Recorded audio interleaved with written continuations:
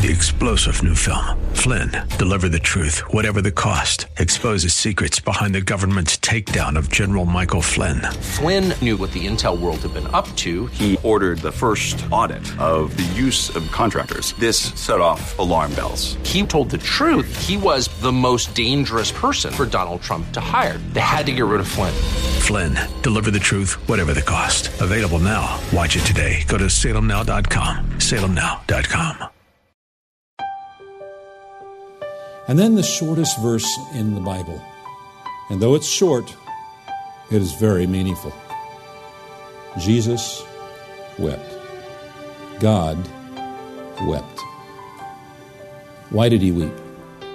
I know many of you who are listening right now know the answer to that question. Those of you who don't will hear the answer in just a moment as Pastor Leighton Sheely from Church of the Highlands in San Bruno takes us once again into the book of John, this time the 11th chapter. You might grab your Bible and turn there if you'd like to follow along. I'm Mike Trout. This is an outreach broadcast heard daily here on this station from Church of the Highlands in San Bruno. They're on the web at highlands.us. That's highlands.us.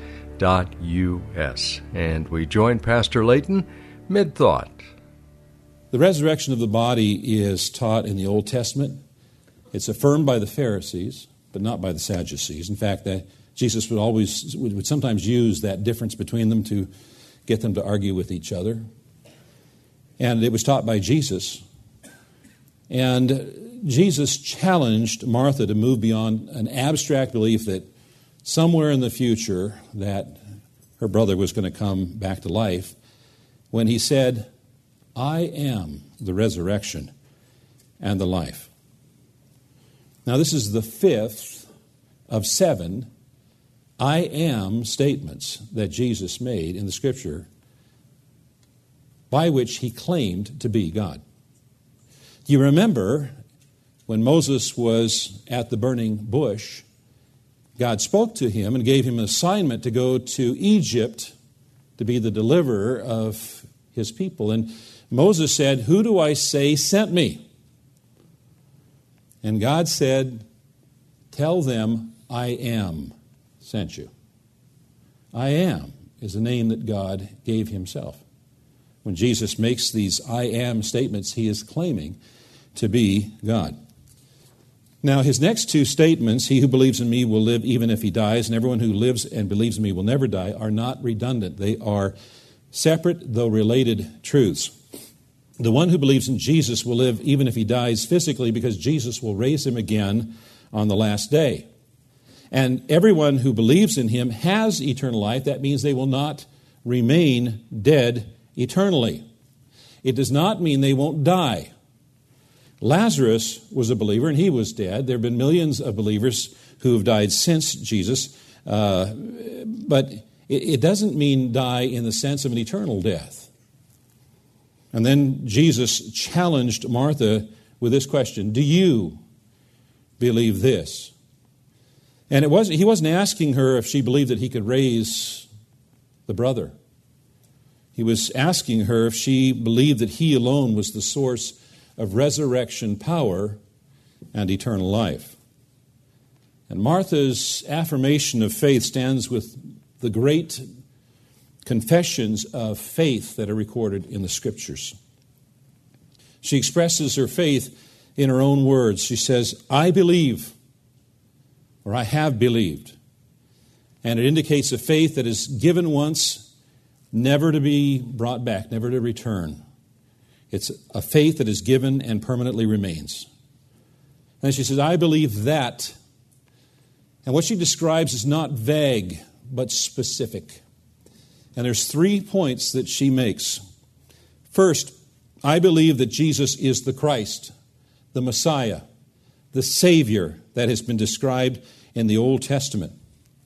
Second, I believe that Jesus is the Son of God, that he has such a special relationship with God the Father that it can only be described in family terms. They are so close, they're like father and son.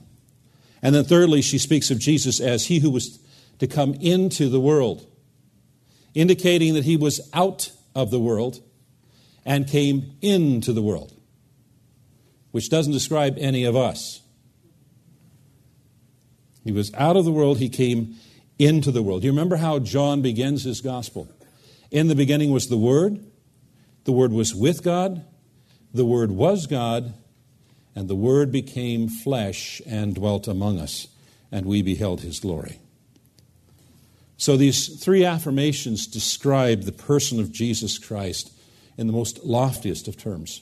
Verse 28, when she had said this, she went and called her sister Mary, saying in private, "The teacher is here and is calling for you." And when she heard it, she rose quickly and went to him. Now Jesus had not yet come into the village, but was still in the place where Martha had met him. And when the Jews who were with her in the house, consoling her, saw Mary rise quickly and go out, they followed her, supposing that she was going to the tomb to weep there. Now when Mary came to where Jesus was and saw him, she fell at his feet, saying to him, "Lord, if you had been here, my brother would not have died." When Jesus saw her weeping, and the Jews who had come with her also weeping, he was deeply moved in his spirit and greatly troubled. And he said, "Where have you laid him?" And they said to him, "Lord, come and see." Jesus wept. So the Jews said, "See how he loved him." But some of them said, "Could not he who opened the eyes of the blind man also have kept this man from dying?" And so after she had affirmed her faith in Jesus Christ, she went away and she called her sister, and she tried to do so secretly. And she said, "The teacher is here and calling for you." Now, she describes him as the teacher. And in the original language, there's a definitive article. Not a teacher, but the teacher. And among his followers, Jesus was often described primarily by his teaching activities. They would oftentimes call him rabbi, which meant teacher. But he's the teacher. And it's important for us to recognize that this term is used by a woman. You see, rabbis refused to instruct women. But Jesus took a very different view. Jesus elevated respect for women. In fact, as an example, when Jesus went to evangelize the Samaritans, who did he choose? He chose a woman to be the first evangelist. And not just any woman, but a Samaritan woman. And not just any Samaritan woman, but a Samaritan woman of ill repute. And when his disciples returned from going to get some lunch, they were scandalized that their rabbi would be talking with a woman. Rabbis didn't do such things. But Jesus did. Jesus treated women with a degree of respect that was not typical of the societies in which he ministered. So Martha told Mary, perhaps hoping that she would have an opportunity for a private meeting with Jesus, perhaps trying to keep the hostile Jewish religious leaders and people away from him, but her attempt at privacy failed because they all followed Mary, thinking she was going to the tomb. And once again, God sovereignly orchestrated the circumstances to perfectly fit with his purposes, ensuring that this miracle would be witnessed by many, many people, including Jesus' enemies. When Mary saw Jesus, she fell at his feet and said to him, "Lord, if you had been here, my brother would not have died." The words are almost identical with those of Martha. So again, she's expressing a firm conviction that Jesus had the power over disease, over sickness, but there's no indication that there was a belief that he had the power over death, or perhaps that didn't even occur to her either. Now the scene was filled with sorrow and pain. Not only was Mary weeping, but the Jews who came with her were also weeping. Everyone was weeping. Now, according to Jewish custom, even the poorest family at a funeral is required to hire 2 flute players and a professional wailing woman. But everybody was wailing. And that kind of indicates to us that this was a family that really was very much loved and respected in not only Bethany, but also Jerusalem. As Jesus observed this scene, it says that he was deeply moved in spirit and troubled. Deeply moved. You know what that literally means? It means to snort like a horse. When a horse is snorting, the nostrils flare and it snorts, that's a warning. Don't mess with a horse. It's an expression of anger and outrage and indignation. And then troubled, that describes an intense emotional reaction. It's the word that's used to describe the reaction of Herod when the Magi from the east came and said, "Where is he who is born King of the Jews?" And they weren't talking about him. He was troubled, and all of Jerusalem with him. And it was used to describe the terror in the disciples when they saw what they thought was a ghost walking on water, that later they found out was Jesus. It was terror. Now Jesus then asked them, where have you laid him? Intense emotion. Where have you laid him? They said to him, "Lord, come and see."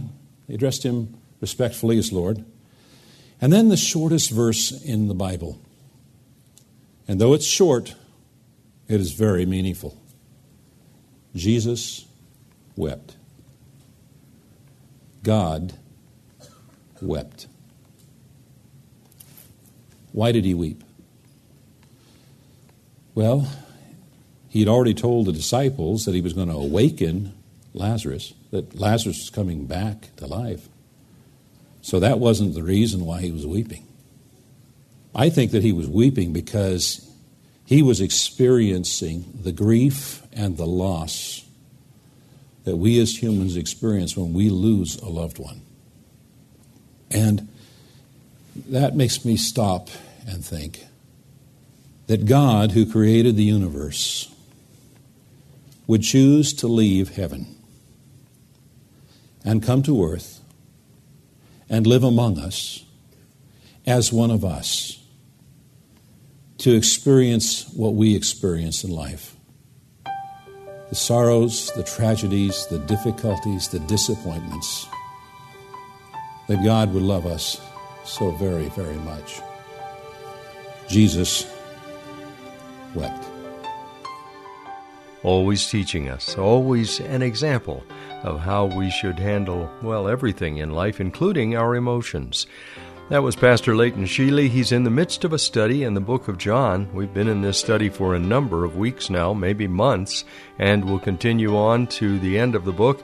We're about halfway through, and if you'd like to listen to any of the past broadcasts, or if you miss any in the future, you can always find them on our website at highlands.us. That's the website for the church, Church of the Highlands.